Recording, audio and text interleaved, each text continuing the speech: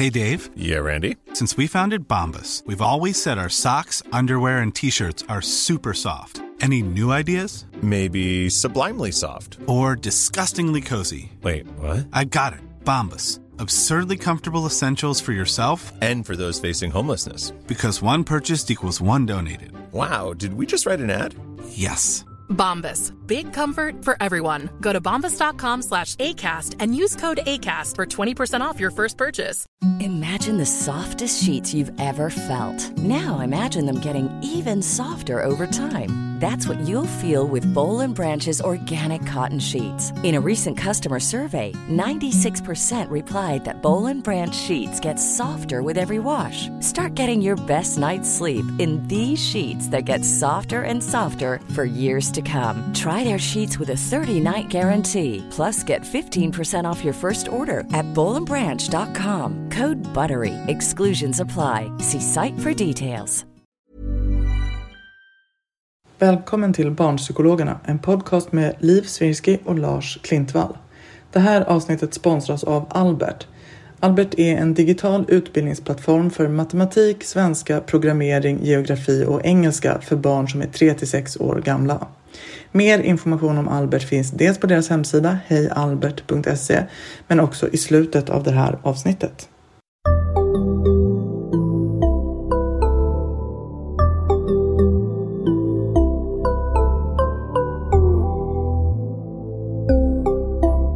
Barnpsykologerna. Idag ska vi prata om bra och dålig forskning och nu ska du få lära mig om det, Lars. Eftersom jag är forskare. Exakt. Du vet att doktorera är som att få ett körkort i forskning, lärde jag mig. Så du har det, jag har inte det. Så att, men det finns ju lite olika sorters studier. Så jag skulle vilja att du lär mig lite om de olika sorterna. Och jag vill börja fråga om det här med enkätstudier. Vad är det? Eftersom det är det typ alla gör, Exakt. eller hur? Det är därför man vill prata om det. Och det känns spontant som att, eller så spontant, även om jag inte har doktorerat så har jag ändå lite forskningsutbildning. Men det känns ju som att kvaliteten på dem är all over the place. Ja, men och enkätstudier, alltså då menar vi väl antagligen typ så här, alltså man bara kollar en population, typ så här, hur mycket ångest har gymnasieelever? Och så svarar 13% ja på frågan mycket eller mer, typ något sånt. Just det. Det finns ju sådana enkätstudier och det är väl typ det enda sättet att undersöka typ hur vanligt ett problem är. Då måste man ju fråga folk så här. Ja, det är klart man kan göra typ så här databasregisterstudier där man kollar hur många har blivit inskrivna på BUP för ätstörningar eller någonting sånt. Då frågar man ju folk indirekt då, för man frågar ju, psykologerna har fortfarande gjort en bedömning hur många som hade ätstörningar. Men om man gör epidemiologiska studier för att verkligen se liksom hur många i Sverige har en ångeststörning, då gör man väl lite mer än bara en enkät, va? Då gör man väl en klinisk intervju med en viss population. Men vadå, precis som du säger, det finns ju alla varianter av det där. Alltså när jag tänker enkätstudier så tänker jag ju de där. Tyckte du att din terapi var bra? Fick du? Ja, just det. Och sen säger man att kolla, vår behandling funkar jättebra. 95% av deltagarna sa att det var bra. Precis. Just det. Exakt. Och det är ju inte en så intressant. Om man är intresserad av om en behandling funkar så kanske inte det där är jättevärdefullt. Nej, för det man får svar på är ju snarare så här, precis när personen fyllde i, ville den vara lite peppig och tacka för att den hade fått hjälp? Eller kände att den så här ville vara snäll mot sin psykolog? Eller hade den bara spontan förbättrats och tänkte att det kanske berodde lite på att jag gick i den här behandlingen. Det vet man ju inte när man får de där svaren. Eller hade vi gett svarsalternativen min behandling var bra, min behandling var jättebra, min behandling var sjukt bra. Alltså lite det här, men som man frågar får man svar. Ja, och precis det som du gjorde nu var att man kan ju skapa de där liksom extremvärdena i skalan som man svarar på. Hur man formulerar dem påverkar ju såklart hur man svarar. Så att det är ju jätteoklart vad man får ut av sådana där grejer. Och för då ganska ofta är folk inte så bra på att bedöma typ om de fungerar bättre än de gjorde innan behandlingen. För man minns inte. Det här borde jag ha en referens på, och det har jag inte. Men en sån som jag läste för länge sedan var att folk som gick i behandling för tvångstankar ofta säger att de har mer tvångstankar efter avslutad behandling än innan. Det fanns en studie som hade hittat det. Och då menade då, när man tänker på det så här, ja men det är ju inte så konstigt. För att desto mer man håller på med det där, desto mer blir man medveten om hur stor andel av allting som man gör som är tvångstankar. Så det är mer ett uttryck för att man har blivit medveten om problem än att man har mer eller mindre. Så liksom det är ju, där kan man ju lösa genom såklart att fråga föräldrar. Så här, störs ditt barn mer eller mindre av tvångstankar nu än innan behandlingen? Då kommer man ju lite runt där så. Men det problemet finns ju alltid med självrapportering såklart. Men vad ska man med det här till då? Liksom, alltså kan man säga så mycket baserat på en enkät egentligen? Eller hur ska man tänka? Alltså det är väl ett bra ställe att börja, kan man väl tänka. Om man inte, det är absolut bättre än att inte göra någonting alls. Och man kan ju fråga liksom, formulera frågorna så att de faktiskt är liksom, ger meningsfulla svar. Man kan ju liksom, man kan fråga en sån grej som det finns studier på att det gör behandlingar bättre, är ju att fråga efter varje session till exempel. Tyckte du att det vi gjorde på den här behandlingssessionen var meningsfullt? Det är ju feedback, det kanske inte liksom säger så mycket om hur bra mottagningen är, men det hjälper ju den enskilda psykologen att bli bättre. Att så här, okej, idag var de inte nöjda. Det var nog för att vi bara pratade om förra veckans hemuppgift och inte någonting om vad de skulle göra framåt. Alltså fast det är ju mer ett verktyg för att man som psykolog ska bli bättre på sitt jobb. Och det är ju meningsfullt. För det känns ju ibland när man ser sådana här enkätstudier som att liksom, det här kommer de inte kunna dra en enda vettig slutsats av för att det är så konstigt ställa frågor och så märkliga svarsalternativ. Fast man kan nästan se hur det är så här, vår studie visar att, och det kommer slås på stora trumman liksom.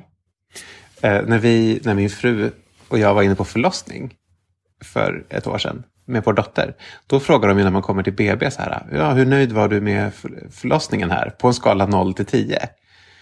Det var ju jättekul. Vi sa 10, för vi fick en bebis. Alltså så här, det var ju jättekonstigt. Det betyder ju ingenting, den siffran. Så här, det hade ju absolut inget, väldigt lite, alltså här, vi var ju jättenöjda. De hade gjort ett superjobb, så att de förtjänade väl en 10 liksom.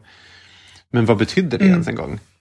Det var jättekonstigt. Och den siffran används ju politiskt liksom, för att visa att de inte behöver mer barnmorskor. Och liksom, för att snittet är på 9,1 eller något sånt där. Precis.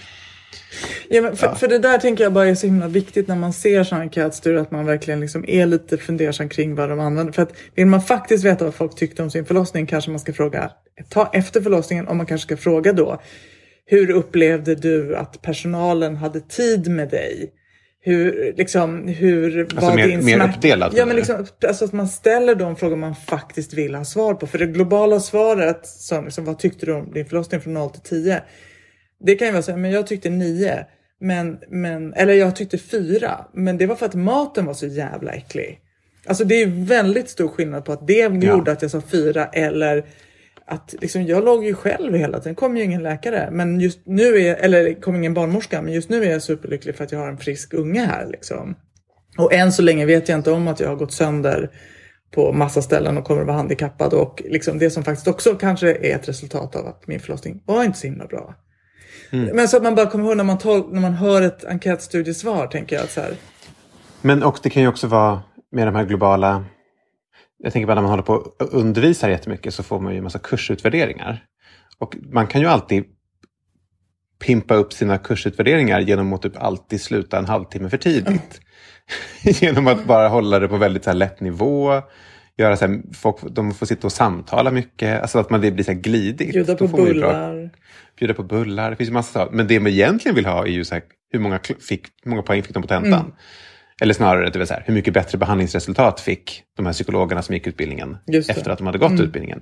Det är ju det man egentligen vill mäta. Liksom. Men det är ju svårt. Så då gör man en sån enkätstudie där de säger, alla enkätstudier man gör på en skala 0 till 5 får alltid 4,3. Alltså det spelar typ ingen roll vad man gör, det blir alltid 4,3. Och vad betyder det? Hur ska jag använda den informationen till att bli bättre? Då måste man ju fråga mycket mer specifikt ju.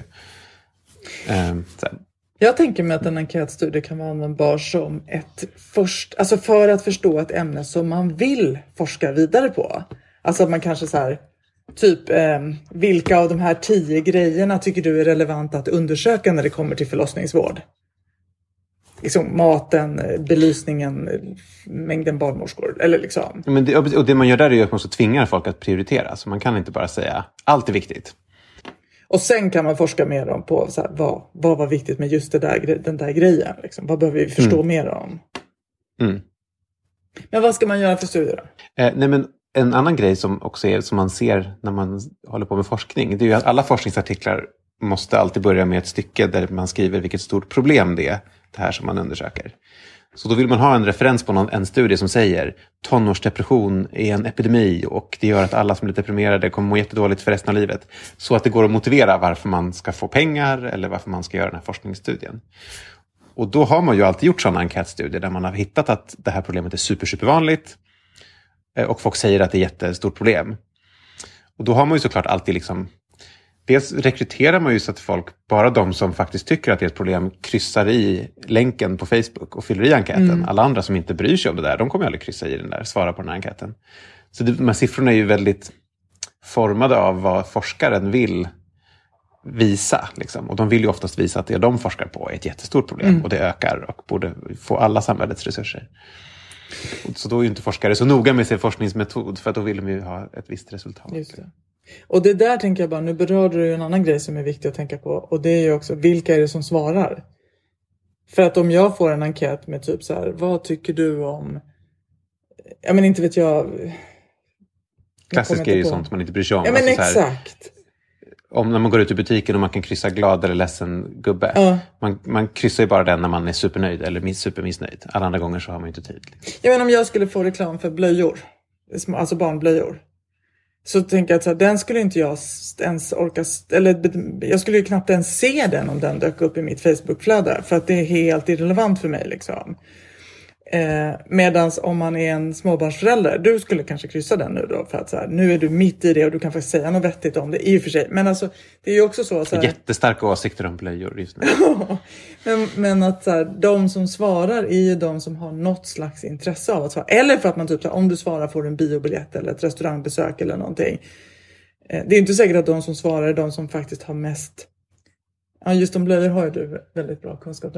Men de som svarar kanske... Det där är ju också ett problem. Om man ger folk biobiljetter, då är det ju studenter som fyller i en enkät. Ja, men folk som är intresserade av en biobiljett kanske mer än av typ så här, den här formen av energi. Är det den bästa formen för dig? Så att liksom, man kommer ju... Ja, man kanske inte får med alla de som har... Man kanske inte får med alla olika åsikter. Utan man får hos ett segment. De som man råkar nå liksom. Men det här vet ju folk alla egentligen. Att bara göra en enkätstudie och fråga folk är liksom inte riktig forskning. Eller hur? För det som alla tänker är bra forskning, det är ju sån här randomiserade gruppstudier. I alla fall i psykologi och i medicin så är det så här the gold standard. Men jag tänker att ibland så dyker det upp enkätstudier på Facebook som är så här med avsändaren är ett universitet. Då tänker jag att, alltså, så jag håller med dig om att så här, om jag får någon så här, jag köper en träningströja på Stadium och sen kommer det ett mejl efteråt, utvärdera din, då liksom, då vet man att så här, det här är väl, alltså, det betyg som den här träningströjan har fått är inte helt säkert att det stämmer. Men om jag ser en enkätstudie som görs av något universitet, då tror jag ändå att jag och många kanske med mig tänker att det här är nog ändå någon slags forskning på riktigt liksom. Ja, det är klart man tror. Ja, och då kanske man liksom inte tänker att ja, men det här är inte så bra forskning, utan det här är nog bra forskning. Nu vill jag inte outa en student för mycket, men jag läste en psykologexamensuppsats som gjorde någon sån här föräldraskala om olika föräldrabeteenden. Då man skulle svara då så här, vilka föräldrar, om man typ tjatar på sitt barn eller om man belönar saker, bla bla. Så här. Och då tänkte jag, det här kommer ju bara folk som känner att de är jättenöjda med sitt föräldraskap fylla i. För jag vill inte sitta i 30 minuter och upptäcka vilken dålig förälder jag är. De kommer ju bara rekrytera folk som är lite så här, ja, jag kan minsann berätta för er vilken grym mamma jag är. Jag vet inte om det var så, men jag minns att jag tänkte det i alla fall. Att så här, det är ett sånt känsligt ämne, att hur bra man är som förälder. Så att det blir väldigt svårt att rekrytera folk. Icke-systematiskt till det liksom. Jag tänker också just på det temat då, det är också lite intressant det här som man brukar säga att om man frågar gemene man liksom, hur duktig är du som bilchaufför, så skattar nästan alla att de är över medel. Det där är sant för terapeuter också. Ja, men jag tänker det också. Det måste vara sant för ganska mycket. Och det är ju också en sån här grej att komma ihåg att liksom, när vi ska skatta oss själva så tenderar ganska många att överskatta sig, liksom, att skatta sig lite extra positivt. Och får man däremot fråga om någonting som är en svaghet, som till exempel när man frågar folk hur mycket alkohol de brukar. Där vet man ju att väldigt många uppger mindre än de faktiskt dricker. För att man inte vill liksom, nej men jag är nog faktiskt alkoholist, ser jag här nu när jag tittar på det här. Eller liksom, jag har ju ett allvarligt problem. Utan men det kanske blir 1 glas på fredagskvällarna och sen blir det egentligen 4 liksom. Det där är faktiskt den här forskningen som jag håller på med de här symptomnätverken. När folk ska säga hur deras problem hänger ihop. Tidigare har vi gjort så att vi har frågat folk de senaste 2 veckorna. Vilka av de här problemen, så har vi en lång lista. Har du haft? Och då brukar folk välja i snitt 11. Och nu har vi börjat fråga dem varje dag. Då visar det sig att om man frågar folk varje dag, då har de mycket mindre problem. Så att när man ber folk titta tillbaka, då tänker de så här, jag har sömnbesvär, jag övertänker, jag dricker för mycket alkohol, så här, jag har alla de här problemen. Och sen när man frågar dem varje dag, då är det jättemånga som är så här, har bara 1 eller 2 varje dag. Det är ju intressant. Det är jätteintressant. Man har någon sorts självbild av så här, jag har jättestora problem med sömnbrist. Och sen när man faktiskt tittar så är det så här, det kanske är 2 dagar i veckan du har det. Nu är det en speciell grupp. De är inte jättedeprimerade, de är liksom ganska högfungerande. Och då kanske det skulle vara samma om de var lägre fungerande. Det är bara kul att det visar sig att folk, precis som du säger, man minns systematiskt fel. Liksom. Men förlåt, nu har vi fastnat i en... Ja, för du var ju faktiskt på väg in i det här med stora studier, randomiserade, kontrollerade studier. Wow! Nice! Yeah! What you're hearing are the sounds of people everywhere putting on Bombas socks, underwear, and T-shirts made from absurdly soft materials that feel like plush clouds. Yeah, that plush. And the best part? For every item you purchase, Bombas donates another to someone facing homelessness. Bombas. Big comfort for everyone. Go to bombas.com/ACAST and use code ACAST for 20% off your first purchase. That's bombas.com/ACAST. Code ACAST. Quality sleep is essential. That's why the Sleep Number Smart Bed is designed for your ever-evolving sleep needs. Need a bed that's firmer or softer on either side? Helps you sleep at a comfortable temperature? Sleep Number Smart Beds let you individualize your comfort, so you sleep better together.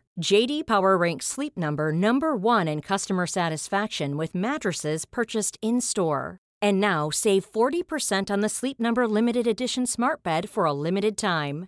For JD Power 2023 award information, visit jdpower.com/awards. Only at Sleep Number stores or sleepnumber.com. Hi, I'm Daniel, founder of Pretty Litter. Cats and cat owners deserve better than any old-fashioned litter. That's why I teamed up with scientists and veterinarians to create Pretty Litter. Its innovative crystal formula has superior odor control and weighs up to 80% less than clay litter. Pretty Litter even monitors health by changing colors to help detect early signs of potential illness. It's the world's smartest kitty litter. Go to prettylitter.com and use code ACAST for 20% off your first order and a free cat toy. Terms and conditions apply. See site for details. Just det, RCT som det heter på engelska. Precis. Ja, precis. Men varför det? För att det är det som liksom anses vara det finaste i psykologi och har varit det. Det var ju typ så KBT blev stort, var ju att det var den första terapiformen som började göra RCT:er systematiskt. Vi kanske bara ska börja med att säga vad en RCT är. Ja, bra poäng. Just det. Alltså att den är randomiserad betyder att man slumpar mellan 2 grupper. Så man jämför två olika saker med varandra och så slumpar man vi jämför behandling 1 med behandling 2 och så slumpar vi vilka deltagare som får 1 och får 2 så att de inte ska kunna typ så här välja. Men jag vill ha 1 och jag vill ha 2 och så. Eller att en enklare variant hade varit att alla som kommer till den här vårdcentralen får behandling 1 och alla som kommer till den här vårdcentralen får ingen behandling. Men problemet är att de där vårdcentralerna kommer ha lite olika patientpopulationer så då går det inte att jämföra resultaten. Eller då vet man i alla fall inte om man får olika resultat. Om det beror på att de faktiskt var olika populationer eller att det var behandlingen som var skillnad. Precis, så genom att randomisera så smetar man ju ut alla sådana andra faktorer. Och i alla fall om man har tillräckligt många deltagare. För man måste ju ha typ helst 50 eller 100 eller 200 deltagare. Så att alla andra liksom, variabler ska ta ut varandra av slumpen. Just det. Så att man inte har, alltså slumpen ska göra att man till exempel inte har alla kvinnor i en grupp, alla män. Eller alla småbarnsföräldrar i en eller så. Exakt. Exakt. Det finns ju mellanvarianter där man faktiskt, när man gör så här semi-randomisering, så att man ser till så att det är lika mycket kvinnor i båda grupperna. Man ser till så att åldersfördelningen är lika i båda grupperna. Men vid någon punkt, det finns ju hur många faktorer som helst. Man vet ju inte vilka som kommer vara relevanta. Så vid någon punkt så måste man ändå slumpa. Så att man inte hamnar med att grupperna är olika från början. Just det. Men, och fördelen med det där är ju precis det. Att om man får en effekt, så att man märker att alla som hamnade i den här behandlingsgruppen, deras depression, poäng på någon skala, minskade med dubbelt så mycket som i kontrollgruppen. Då vet vi att det måste ha med vår behandling att göra. För allt annat har vi slumpat.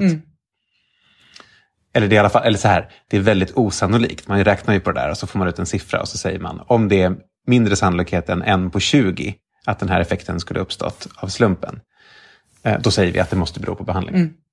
Och den där en chans på 20, det är liksom bara har vi bestämt oss för att det är det som är vår smärtgräns för hur mycket slump vi kan stå ut med. Finns det några nackdelar då? För det där är ju en väldigt viktig fördel. Att vi... Det är ju en superfördel, gud ja. Det här är ju jätteviktigt att man kan säga det där.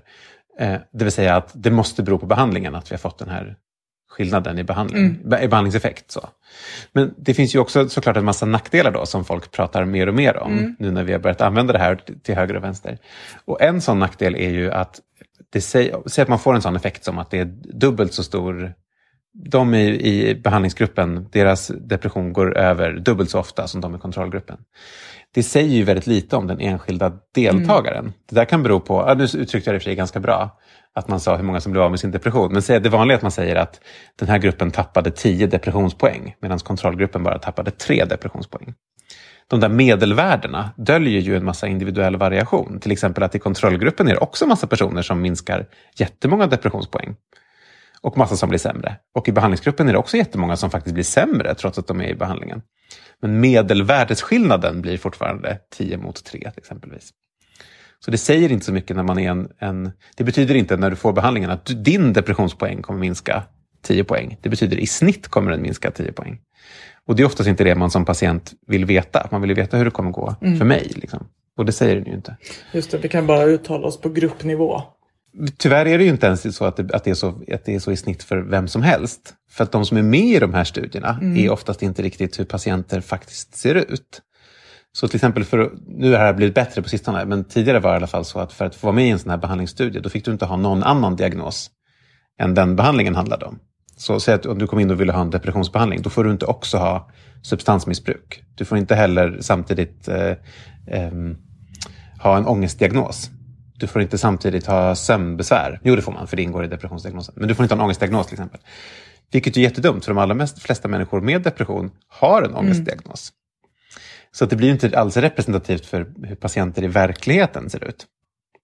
Och sen vet man inte vilka det är som tackar ja till att vara med i en sån här forskningsstudie. Det kan ju vara personer som har prövat en massa olika behandlingar och sen äntligen får de med. Då har man gett upp, de har testat massa saker och inte lyckats med det. Och då dyker upp en forskningsstudie så hakar man på den. Det är inte säkert att det är så en vanlig patient ser ut som valsar in på vårdcentralen och inte har gjort en massa liksom, research och försökt. Så behöver ju inte vara representativa för vanliga patienter heller. Liksom. Men som du sa så är ju det där ett problem som man har ögonen på i forskningsvärlden, just för att inte hamna i att extremt välfungerande människor som bara har en liten släng av social fobi, de får superbra effekt av det här. Men liksom, de flesta som har social fobi, de får ingen hjälp, liksom, det hjälper ingenting. Man har blivit bättre på det här. Ja, precis. För vi är ju inte intresserade av dem, alltså vi vill ju kunna hjälpa dem som alltså verkliga människor liksom. De som faktiskt behöver hjälpen. Exakt. Inte de som kanske egentligen kunde ha den eller vara utan. Men en annan kritik är väl att det är extremt dyrt. Alltså desto större sådana här grupper man vill rekrytera. Och man vill ju ha så stor som möjligt för att man var säker på att det faktiskt generaliserar till massa olika sorters personer. Det blir väldigt, väldigt, väldigt dyrt. Och det gör ju att bara vissa behandlingsformer har råd eller har organisationer eller har liksom backing ifrån industri att kunna göra de här studierna. Och det där tänker jag hörde faktiskt igår i ett helt annat sammanhang. Då handlade det om mediciner, men då så sa man liksom, ja men den här medicinen har bara indikation för den här problematiken. Alltså det står bara att den här medicinen ska du använda om du har det här problemet. Och det beror på att man har forskat på just det problemet. Men egentligen så kan det vara så att den här medicinen skulle kunna hjälpa för 10 andra problem också. Men det är ingen som har forskat på det.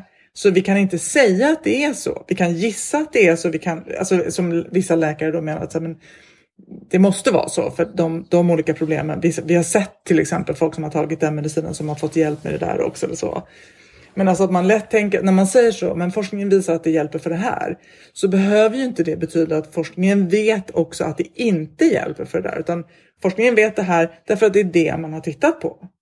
Det kan finnas massor med annan viktig information, men den har vi inte studerat. För det kanske till exempel då inte har funnits någon som har velat bekosta den forskningen. Precis. Alltså i och för sig, en risk med såna här randomiserade studier också, det är att när man gör studier som visar att någonting inte fungerar, då tenderar de ju inte att bli publicerade. Det som kallas för publication bias. Så det vill säga att man gör forskningsstudier och så märker man att den här behandlingen verkar inte alls funka för social fobi. Då brukar den oftast inte ens komma ut i litteraturen. För det ligger inte i någons intresse att upptäcka det här. Och inte heller sen när media plockar upp resultat. De plockar aldrig upp resultat som säger att en behandling inte funkar. De är bara intresserade av att publicera saker som fungerar. Så att i och för sig så vill man ju också göra forskning som säger den här medicinen eller den här psykoterapimetoden fungerar faktiskt inte. Gör inte den. Problemet är väl snarare att folk gör för liten sån forskning, tänker jag. Att liksom, ja, men det är ingen som betalar för sån forskning heller. Men är det inte så? För det behöver man ju veta. Man behöver ju veta så här, det är ingen idé att göra den här behandlingen. För att den kommer inte ha någon effekt för dig. Ja, precis. Det jag var inne på var kanske liksom när man säger att den här medicinen kan du inte ta för den där åkomman. Liksom, alltså att säga det betyder inte, för den funkar inte. Det kan lika gärna betyda, för vi har inte kollat om den funkar. Det är ändå två olika saker. Men just vad gäller det där med att man inte publicerar data som inte var det man ville hitta. Liksom. Att man blir inte känd på att så här, kolla, jag hittar en behandling som inte funkar. Utan, liksom, men visst kan man väl i forskningen också ta reda på så här, hur många opublicerade studier måste det finnas. Om jag, alltså här, nu har jag uppfunnit behandlingen Barnpsykologernas podd. Den är grym för alla som har något problem. Hur många behandlingar hur många studier måste det finnas som visar att den behandlingen inte alls funkar för att det ska motbevisa mitt... Väga upp. Ja, exakt. Visst finns det något sånt att man liksom så många studier ska det ligga i någon byrålåda någonstans som aldrig blivit publicerad för att det där ska liksom, för att vi ska behöva ifrågasätta det här. Alltså då har man ju säkert en ganska bra behandling om man kan vara så trygg med det. Alltså behandlingar för depression till exempel har ju inte jättebra resultat på gruppnivå. Så då behövs det ju inte så mycket opublicerade studier för att det ska väga upp de publicerade. Nej, precis. Det beror på vad det är för behandling man har. Alltså KBT-behandlingar för liksom specifik ångest har ju så superbra effekt. Så då behövs det ju, då kan vi vara väldigt trygga med. Liksom. Ja, för då kan, om man då får fram så här, men då ska det finnas 10 000 studier som ingen har publicerat. Då är ju sannolikheten, nej men det ligger inte 10 000 studier någonstans i någon byrålåda och visar att det här inte funkar. Men skulle det vara typ så här, om den här behandlingen, det räcker med en studie som visar motsatsen, så är det här ingenting värt. Då kan man ju säga, vi kan inte vara säkra liksom. Men ett annat problem, nu låter det som att studier antingen visar stöd eller inte stöd. Det är också det att forskare, om de vill visa en effekt för någonting, då kan man kan alltid skruva lite på sina data eller säga, ja det funkar inte för den här personen, men det var för att han var vänsterhänt, så vi släpper honom från analysen. Och den där killen, men han var ju också, det var något konstigt med honom, han var ju född utomlands, han får inte heller vara med i analysen. Så kan man liksom städa sin data tills man får en effekt som ser bra ut. Och det där har man ju liksom börjat med mer och mer nu, att folk måste liksom committa innan de gör sin studie. Precis vilka de kommer ha med och inte med, så att de inte kan liksom i efterhands konstruera sitt resultat. Så man säger att man preregistrerar sin studie. Då säger man så här, vi ska rekrytera 100 personer, man får vara med om man är höger eller vänsterhänt, men vi tänker ta bort dem som också är psykotiska. Och så sen är tanken då att man inte ska ändra det, utan när man väl gör studien så måste man hålla sig till det.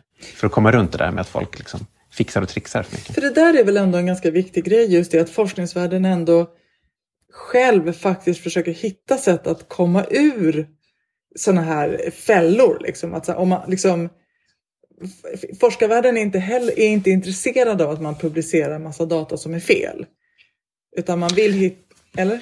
Alltså enskilda forskare kan ju vara det. Den enskilda forskaren vill ju bygga en karriär på att publicera mycket studier. Men hela forskningsvärlden ligger ju i forskarvärldens intresse att upptäcka det och städa ut det. Och jag tänker också på det här med när vi pratar om att man publicerar en studie, så är det ju inte bara som att man säger hej, skicka in, liksom, typ så här, nu lägger jag upp den här på min egen forskningspublikation, utan det är ganska hårda kriterier för att ens bli publicerad. Ja, olika hårt på vart man vill publicera den såklart. Men ja, absolut. Det är ju någon som läser och kollar. Tycker ni att det här verkar hänga ihop? För det som man kallar för peer-reviewed journal, liksom att andra forskare ska ha granskat en studie och sagt att men det här verkar vara okej forskning, det här kan vi. Och där är det väl också så att olika tidningar eller forskningstidskrifter har olika bra betyg utifrån liksom, hur noggranna de är med sånt och så.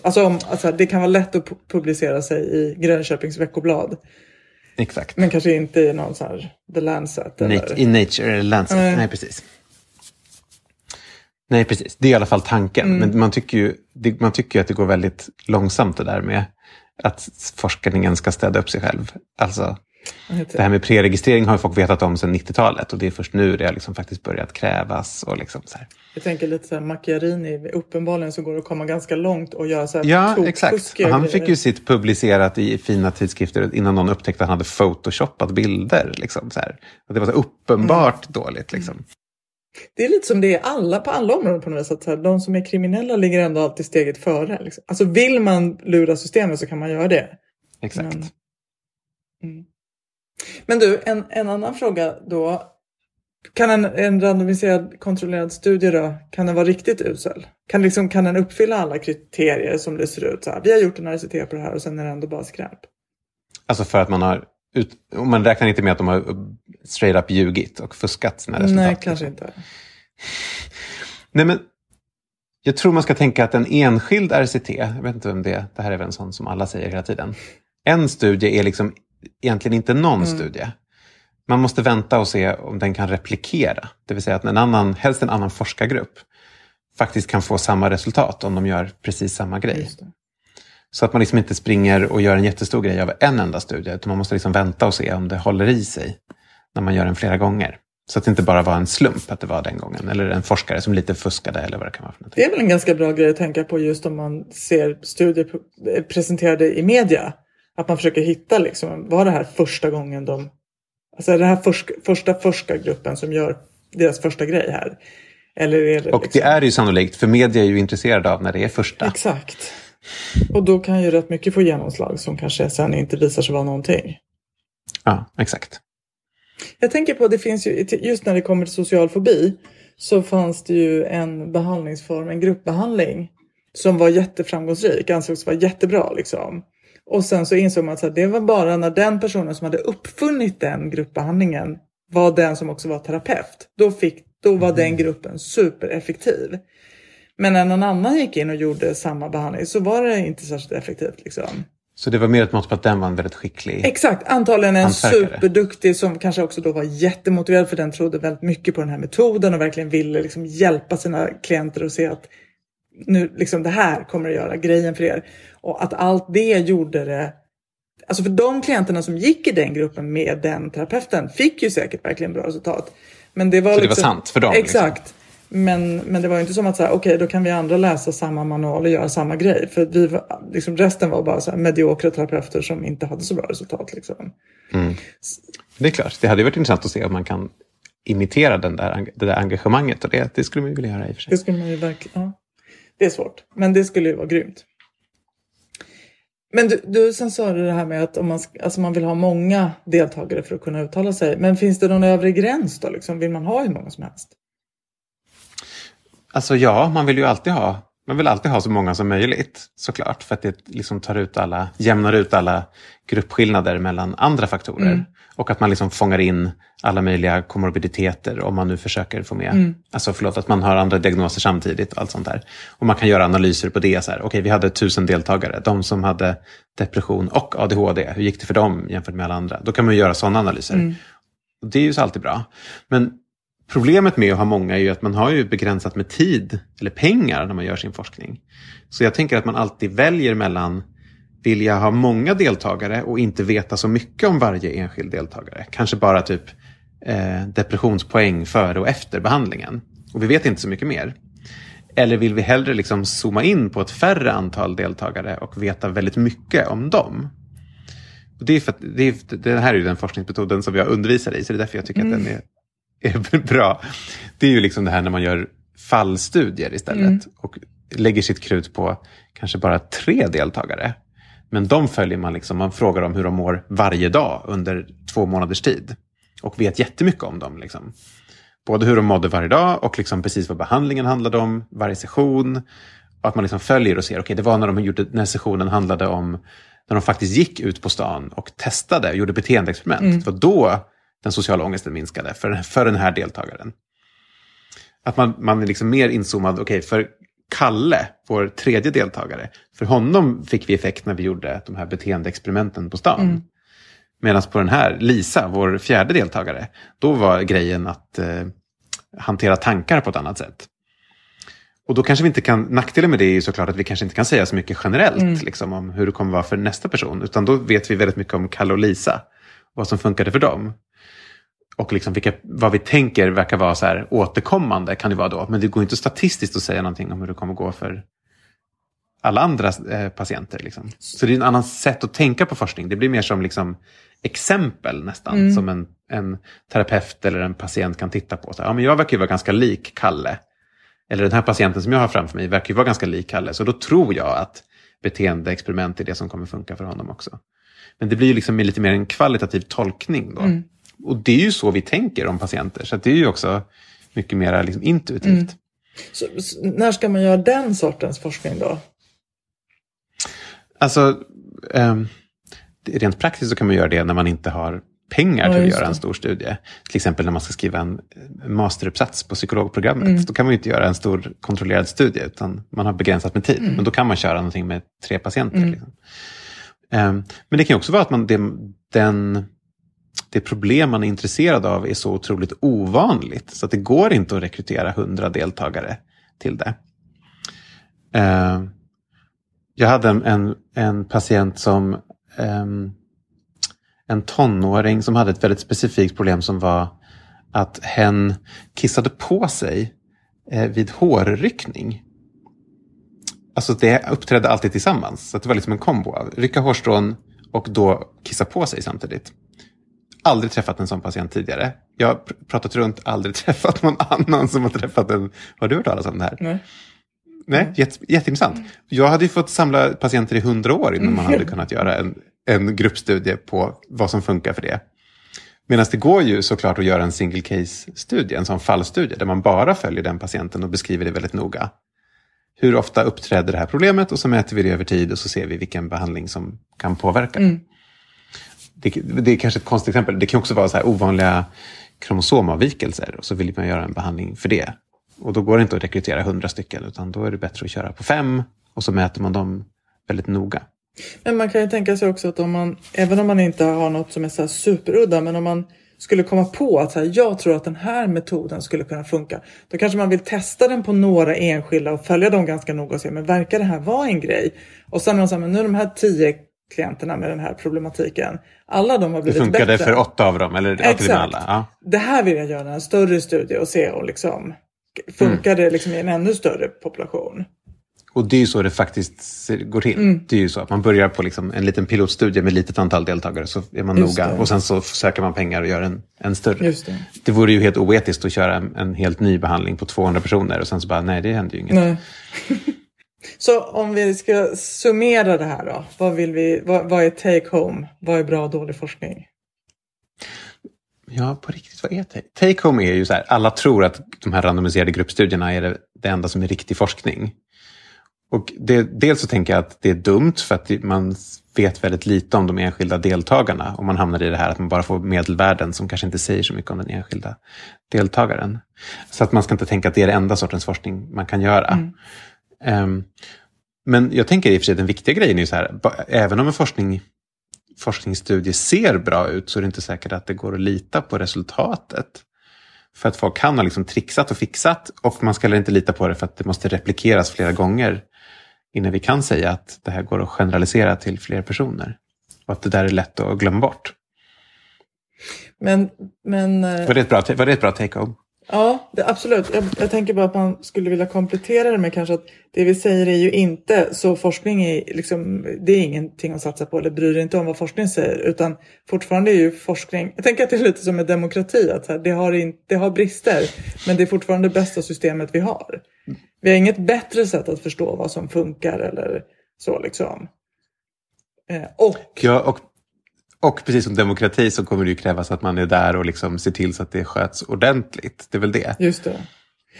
Men har vi liksom, jag tänker lite på det här med vaccin som ju är alltid på tapeten. Att så här, har vi ett vaccin som man har studerat i 40-50 år och det finns hur många studier som helst som visar att det är effektivt, det minskar, liksom, folk får inte sjukdomen, folk får inga allvarliga biverkningar.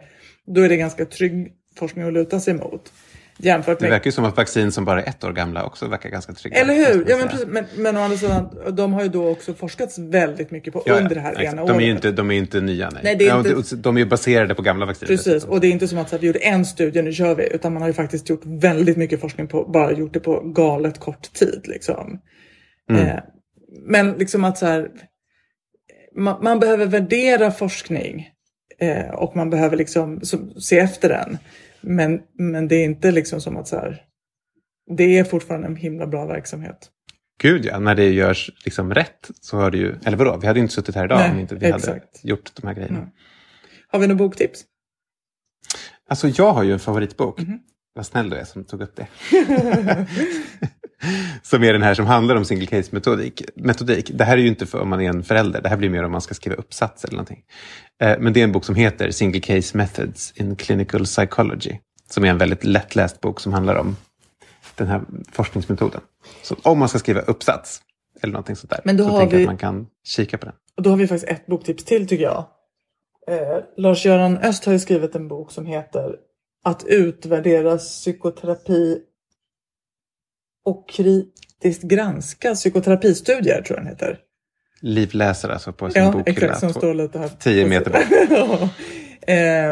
För det är faktiskt också en väldigt bra genomgång av olika sorters studier och fallgropar och vad man ska vara noggrann med och så. Snyggt. Tack så mycket. Tack för idag. Det här avsnittet sponsrades av Albert. Albert är en digital utbildningsplattform för matematik, svenska, programmering, geografi och engelska, och den riktar sig till barn som är mellan 3 och 16 år gamla. Och innehållet i Albert är framtaget tillsammans med lärare och pedagoger så att det ska ligga i linje med läroplanen. Och en annan sak som också är väldigt bra tycker vi, det är att det dessutom är helt reklamfritt. Lars, vad tänker du är liksom grejen med en sån här plattform som Albert är? Alltså, när jag jobbade faktiskt med barn praktiskt, då var det ju det här handlade om hela tiden, var ju hur man lär barn genom att de ger liksom, de ska få snabb feedback, tydliga uppgifter som är lagom svåra, och de får snabb förstärkning på när man gör rätt. Och sen ökas liksom svårighetsgraden steg för steg. Och med en sån här app så är det precis det man kan göra liksom. Alltså det är ju det är en sån smart grej att gamifiera en sån här grej som barn annars så lätt tycker är tråkigt. Det är ganska trist. Och jag tänker också att det underlättar väldigt mycket för föräldrar, för att man får på något sätt så här, man kanske inte själv kommer på hur ska jag göra matte roligt. Nej, man behöver inte komma på det, för det är någon som har kommit på det redan.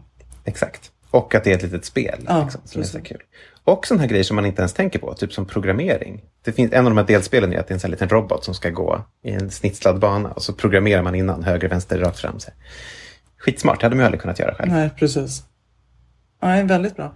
En annan grej som jag tänker är bra också är det här att vi har ju pratat mycket i podden om det här med skärmtid och liksom, är det okej och inte och så. Och det som vi alltid brukar framhålla är att det viktiga är inte alltså, hur mycket tid barn spenderar med skärmen. Utan vad man gör.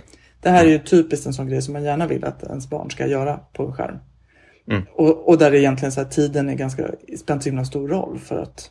Tvärtom, desto mer desto bättre. Ja, exakt. Precis. Så ni som lyssnar, om ni eller ert barn vill testa Albert, så gå in på hejalbert.se och starta en prenumeration. Och prenumerationen är alltid utan bindningstid. Men nu kan du dessutom testa gratis till och med den 30 december. Så passa på. Det här erbjudandet gäller för nya medlemmar.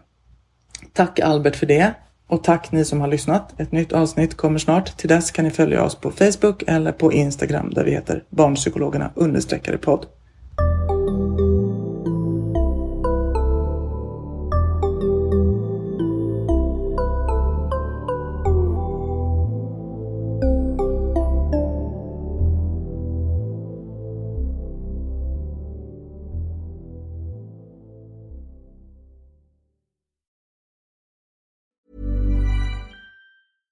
Imagine the softest sheets you've ever felt. Now imagine them getting even softer over time. That's what you'll feel with Boll & Branch's organic cotton sheets. In a recent customer survey, 96% replied that Boll & Branch sheets get softer with every wash. Start getting your best night's sleep in these sheets that get softer and softer for years to come. Try their sheets with a 30-night guarantee. Plus, get 15% off your first order at bollandbranch.com. Code BUTTERY. Exclusions apply. See site for details.